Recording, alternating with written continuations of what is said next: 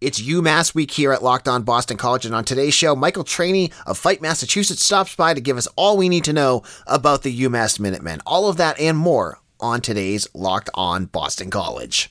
You are Locked On Boston College, your daily podcast on the Boston College Eagles, part of the Locked On Podcast Network, your team every day.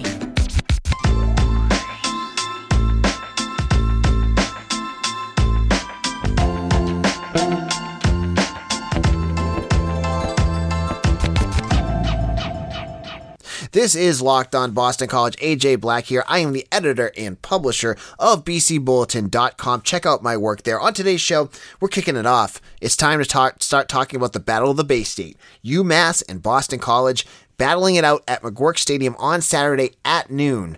A game that can be found on NESN Plus or whatever the heck Flow Sports is. I guess if you're outside of New England, that's where you're going to find it. So Boston College and UMass, we'll talk about that in just a moment. But let's kick it off with news. There's a lot of news to talk about. First of all, ACC football news came out this week that Boston College wide receiver Zay Flowers, who had 7 catches for 135 yards and a touchdown, was named ACC Receiver of the Week. Well deserved. He had an incredible game and really showcased what we've been talking about here on this podcast for the entire winter. He just looked dynamic. I mean, Colgate couldn't stop him, and if Phil Dracovic wanted to keep throwing the ball all game, he could have. But, great game for Zay Flowers. And speaking of Dracovic, he was the co-quarterback of the week. He shared that honor with Brennan Armstrong of Virginia. Now, Dracovic threw for 275-plus yards. He had 3 touchdowns. He had a nice long 43-yard run to go along with it. Showcased all the things that you hope from Dracovic. Tough, good decision-making, great game for him. So 2 good awards for BC. Now, if this was a game against anyone else, I would have liked to have seen the offensive line get some love too. I mean, against pass protection, they were incredible, but they didn't, so that's okay. But so 2 ACC Player of the Week awards already for Boston College. Secondly, we're going to move on to basketball recruiting, and this is probably the biggest news basketball has hit since the announcement of the new practice facility. Donald Hand Jr., a 4-star combo guard from Virginia Beach, announced that he is committed to Boston College. Now, if you had been following BC Bulletin Premium, cheap plug, we talked about him committing 2 days ago, you would know all about this this kid. He is a top 100 recruit, 4 stars. He is an elite recruit in terms of Boston College. He had offers from NC State, Clemson, Georgia Tech, Maryland. So big programs wanted him, and he chose Boston College. Now, this was incredible, too, for a number of reasons, because, when Boston College landed, I think it was his top 6 a couple of weeks ago, Hand was very heavy towards NC State. I thought, the tea leaves were saying, this kid's going to commit to NC State. He's going to end up being in the Wolfpack. Didn't happen, though. He ends up visiting Boston College this weekend, had a great time there, and what ended up happening is that telltale sign when you're following recruiting, right? He visits and then comes back and immediately says, "I'm going to announce where I'm committing to." That should always be a tell that he's going to commit to the school he just visited. That's usually what happens. Like, wow, I love that school. And guess what? This is one of those program-changing commitments for Earl Grant. Like, he got some nice guys, like Jaden Zachary. I've heard great things about him, and some of the, Dexter McLaughlin, good players. This is a program-changing commitment, right? You're getting a elite blue chip, I don't want to say blue chip, but elite recruit for Boston College. Basketball, that happens here and there. Gianni Thompson was right around there, and DeMar Langford was, around there too, but you wanted to see this jump right out with new head coach Earl Grant, and he did it right off the bat. And now when I said Thompson and I saw DeMar Langford, those guys were local. Grant is already hitting outside of the normal catch area. He's hitting Virginia. Now, Christian, he had his North Carolina guys, right?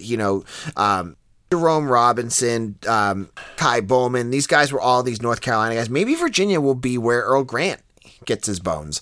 So, good start. I'm not there to say that Donald Hand is going to immediately turn Boston College basketball into a contender. He's coming in the class of 2022. It's going to be another year. But this is the first commitment for that class, so this is a great way to start that off.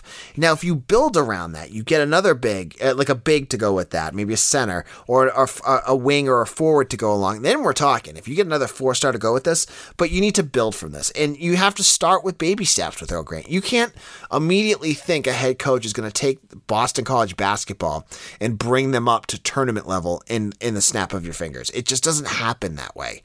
And this, you get your practice facility. You get excellent recruiters as your assistant coaches. BC's got really good assistants. I like who they got.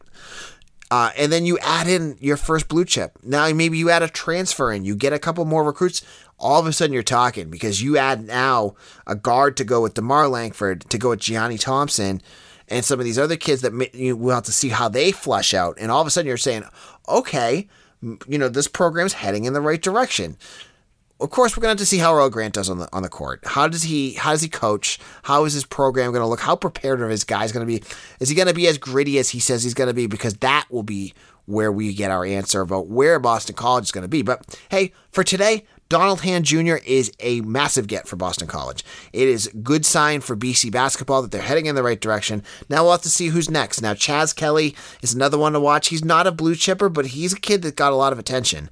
And Justin Fernandez, if you're looking for BC to add that next elite guard, Justin Fernandez is that guy. He's got a ton of offers, though. So these are two guys to watch for. See where BC goes with it. In a moment, we're going to be joined by Michael Trainey of Fight Massachusetts. But before we do that, I want to tell you about the NFL season which is about to begin, and nobody covers it like Locked On Podcast Network. August 30th through September 8th, Locked On's Ultimate Season Preview is taking you through every team and every division with the help of Odyssey's Ross Tucker and Jason LaCanfora. Follow the Ultimate Season Preview 2021 feed on the Odyssey app wherever you get your podcasts to tune in, beginning August 30th. It's that time of year again, and all eyes are turning to football as teams are back on the gridiron to start the football season. As always, BetOnline is your number one spot for all the pro and college football action this season. Get all the updated odds, props, and contests, including online's biggest $500,000 NFL Mega Contest and the world's largest $200,000 NFL Survivor Contest. Open now at BetOnline. Head over to the website or use your mobile device to sign up today to receive your 100% welcome bonus. And be sure to take advantage of their opening day super promo. Make a bet on the September 9th season opener between the Super Bowl champion Buccaneers and Cowboys. If you lose, you'll be refunded up to $25 for new customers only using promo code NFL100. BetOnline is the fastest and easiest way to bet on all your sports action. From football, basketball, boxing, right to your favorite Vegas casino games. Don't wait and take advantage of all the great offers available for the 2021 season. BetOnline, your online sportsbook experts. Did you know 85% of people who've played fantasy daily sports lose? It's really that surprising? The game is rigged against you. You're playing against thousands of other lineups, not to mention experts who have more tools and more time. You do not stand a chance. Introducing Stat Hero. It's the first ever daily fantasy sports book that puts the player in control and winning within reach. Here's how it works. Stat Hero shows you their lineups and dares you to beat them. It's you versus the house in a head-to-head matchup. And if you head on over to stathero.com right now and use promo code LOCKEDON, you can sign up for free. And right now, you can get 3 times back on your first play. They're giving you a 300% match. That's unheard of. Go to stathero.com/lockedon. That's stathero.com/lockedon. This is Locked On Boston College. With me, I have Michael Trainey of Fight Massachusetts, part of the 247 network. He's going to talk to us today a little bit about UMass, who Boston College is playing at McGuirk Stadium on Saturday. Michael, how's it going? It's going well, AJ. Thanks for having me on, man. I appreciate it. Of course. This is the battle of the Commonwealth. Boston College may be ducking UMass in basketball, but we're going to play again in football. And this is the first time Boston College has played in Amherst, I think, since the 80s. 1982, yeah. Doug Flutie, I think, was the QB at the time. Yep. And, BC and UMass, we've had a bunch of games at Gillette, which honestly I have to say is one of my favorite events because I love going to Gillette for football games. I think it's great. And then some games in Alumni Stadium, but now it's back on campus. Can you talk a little bit about the changes they made to McGuirk to, get them up to speed and get them up to, FBS level? Yeah, I mean, initially when UMass moved up with the MAC, they had to replace the press box. The press box was dilapidated pretty bad at the time. So they have a nice press box, skybox complex now. They also put in the Football Performance Center, which BC fans will see at one end of the stadium. For practice facility, locker room, all UMass's stuff is in there. In the last couple of years, they've put a nice new permanent scoreboard at the other end of the stadium, which you'll see. And you'll also see the new practice facility. It's an indoor bubble that is just next to the stadium as well. So they have put a lot into fixing up the stadium itself. I mean, it's no bargain. Don't get me wrong. It's still only 17,000 seats and everything, and it could use some work. But the biggest improvement is they put in permanent bathrooms, which they haven't had for forever really. So now they have those as well. So at least it's at FBS standards in that sense. And I say it on this podcast all the time. You and I know that UMass fans, they have a special hatred of me, and I get it. I do my job, and I can set them off a little bit. But I've been saying this all along this summer, that for UMass fans and for the UMass football program, Saturday's game is their Super Bowl. This is a big deal for the Minutemen, I'm assuming, to play against BC and to play them at home. The atmosphere is going to be electric, I assume. What's the feel about this game amongst the program, fans, coaches, whatever? I mean, it's definitely a big game. I mean, Super Bowl might be a bit of a stretch just because, the way UMass is set up this year is they're not going to be incredibly competitive in this game. I wouldn't say. I'm sure we'll get to that in a little bit, but it's a big game. Anytime UMass plays Boston College, especially from the UMass side, it's very big for the fans. They love to hate BC, and that's just how it goes. And the fact that it's been 40 years since BC's been to Amherst to play a game, that adds to it.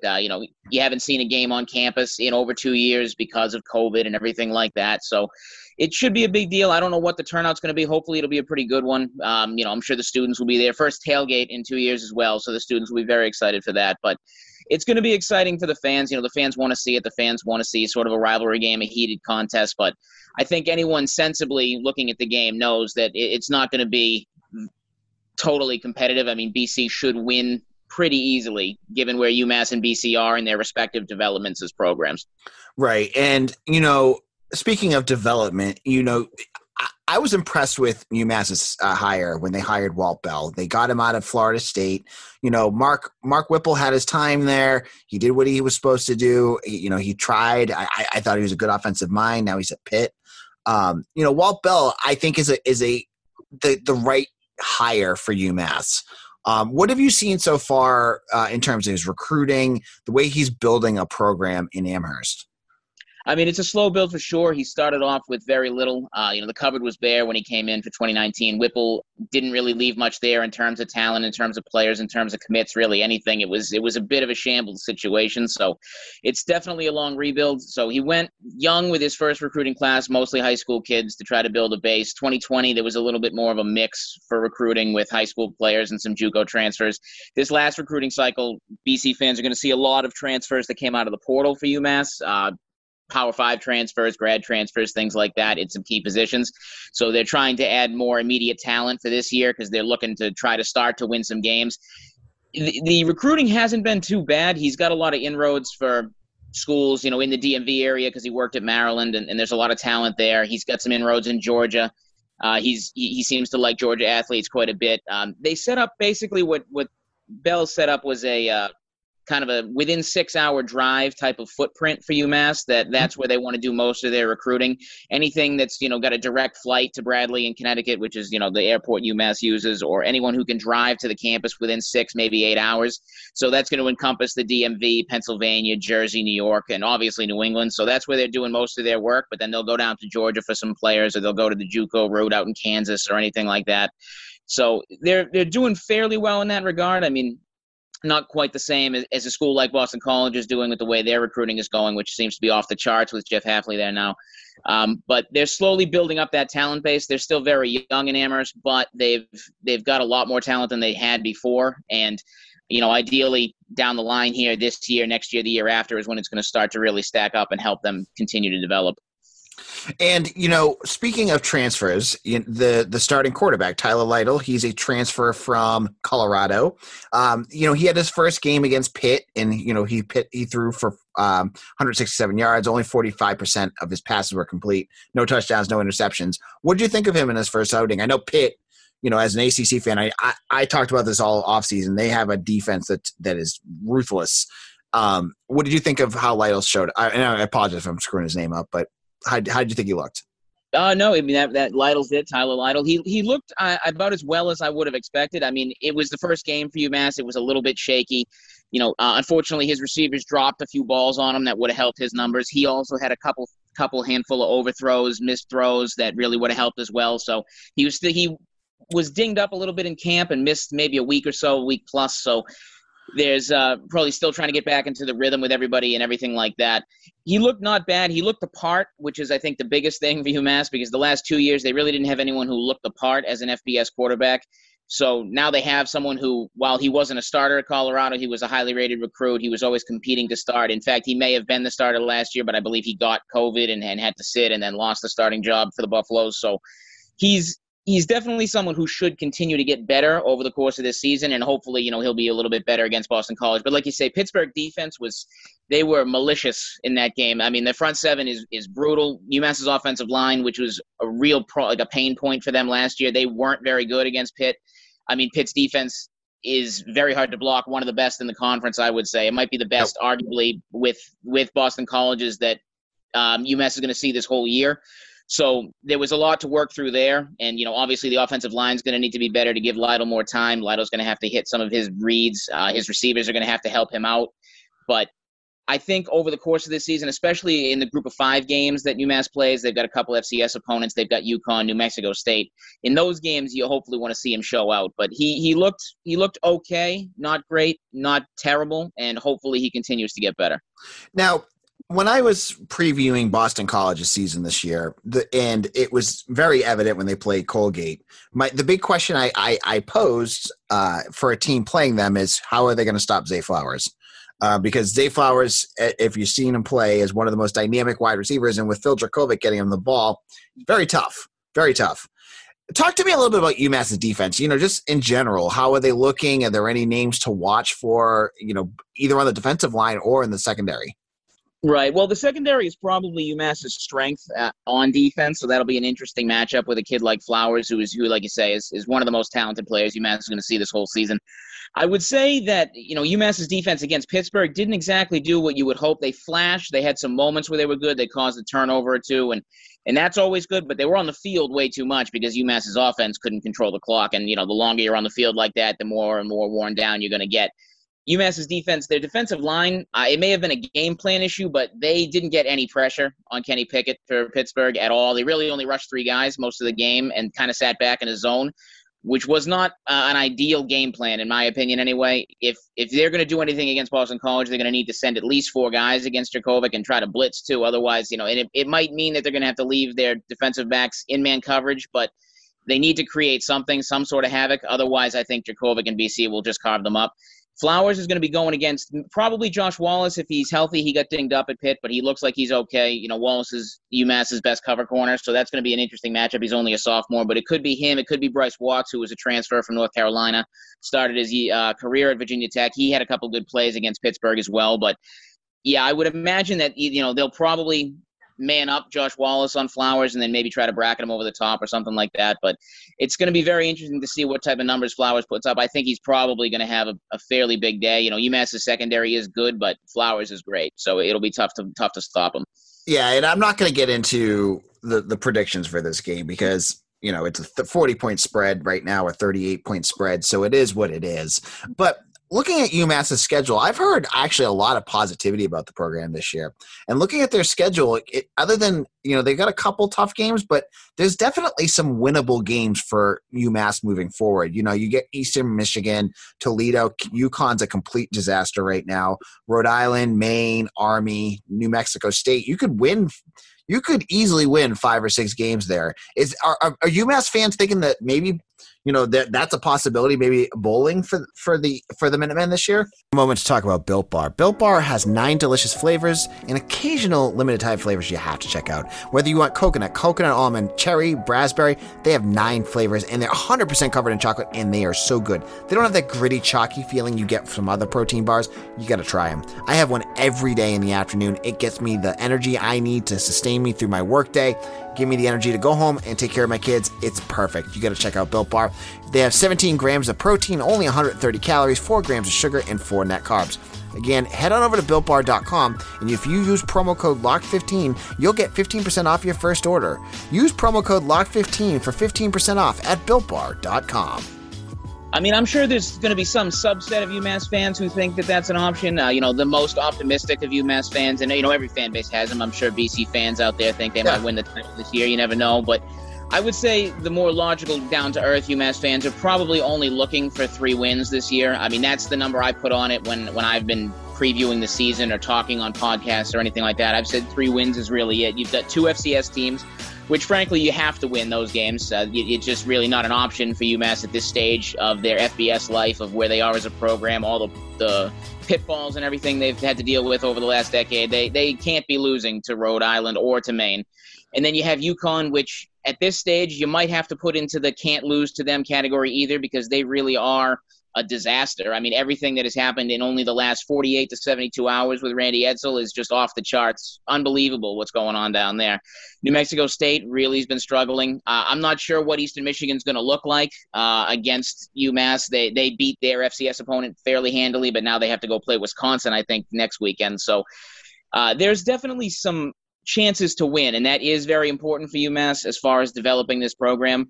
They probably won't win them all. If they can win 3 of them, I think that's a good step for them this year, and then you're going to try to build towards 2022, where hopefully by that point you're talking about maybe winning 6, maybe being eligible, getting to a bowl if there's a path there.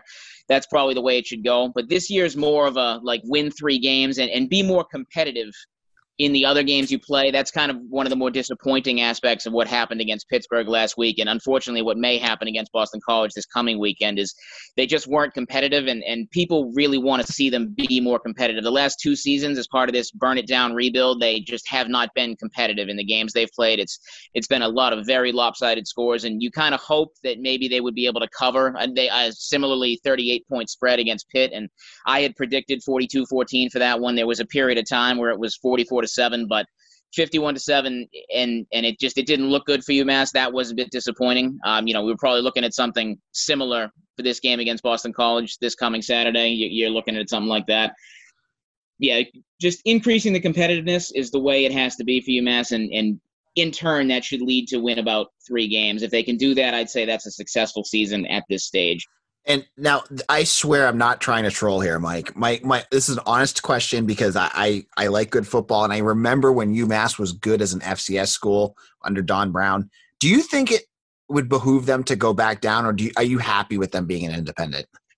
I mean, I wouldn't say I'm happy with them being an independent. If I'm going to speak as an alum of UMass, as a fan of the program, being an independent is kind of a necessary evil, but if that means staying in FBS, then that's what they have to do. Now, it's not for this pod, I'm sure, but there could be a lot of talk about what's going to happen as far as conference realignment goes. I was going to say the AAC. They're dropping a bunch, and maybe they take you in football only. Yeah, football only seems to be the path at this point. The AAC was something UMass would have probably moved all sports to maybe a few years ago, when it still had UConn with Temple, everything like that. But the way it looks now, it would be a football-only situation. They wouldn't want to leave the Atlantic 10. There's a lot of moving parts, and you hear this a lot with, should they go back down? Should they drop the program because of how much they've struggled? I don't think that's anything that they should do. I mean, playing top-level football is what they should do. They are the flagship public institution in the Commonwealth, and playing D1 football, it means something. I mean, there's only 2 D1 FBS schools in this state, UMass and Boston College, and that's the sport's highest level, and I don't think there's any problem playing at the sport's highest level. It's just a question of being competitive at the sport's highest level, and that's what they've struggled with. So I know a lot of people, what people kind of long for is being competitive and winning CAA titles or A10 titles or Yankee Conference titles, whatever it was when they were, in school or fans when they were younger.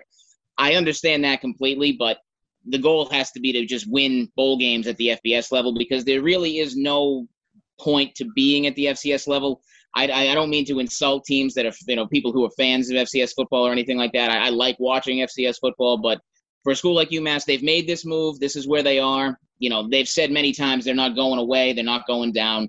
So they just have to keep working to try to make this a success at the FBS level, and that's what they hopefully are trying to do here. We'll see. The jury's still out as to whether this coaching staff and program is going to work. If it doesn't, you just have to find the next guy and have him try to establish his program and make it work. That's how it goes, in my opinion. All right, great. And I have two more quicker questions for you. Jake Bazzico transferred to Boston College, and he was kind of, BC landed a whole bunch of different recruits, both from the FCS and FBS level. And he was a name that really kind of went under the radar until the end of camp, where Jeff Hafley talked about Bazzico's going to get a chance to play this year. He was supposed to start, or at least be on the 2 deep during the first game, but he got hurt. Can you tell us a little bit about his time at UMass? Give us, just even if you don't only know a little bit about him, can you talk a little bit about what he did for the Minutemen?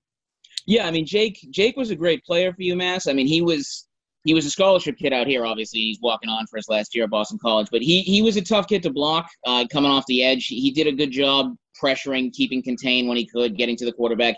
He works hard, tireless worker, and that's one of the, I think, probably the things that would endear him to BC fans, and Jeff Hafley in particular, is the kid has a motor. He wants to play every down, and he plays as hard as he can. So, in a room on a defensive line like Boston College has, I don't want to say I'm surprised that Jake would be able to crack the 2 deep or play, because I know how hard he works, but that's a very talented group of players that he's in there with now. But, that's the type of kid he is. He may not have as much talent as they have. He's still got his fair share of it, but his work ethic is definitely going to make him a player that could contribute for BC this year without question. All right, and my final question is more of a fun one. I went to Amherst a couple years ago and went to the Hangar and had some of the best wings I've ever had in my life. What's your go-to sauce or rub there?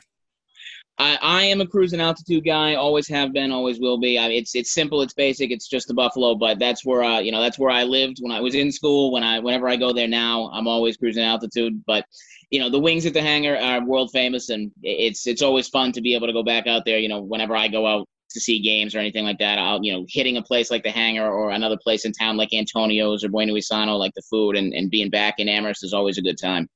All right, Michael Traney, thank you for coming on today. Where can people find you on social media?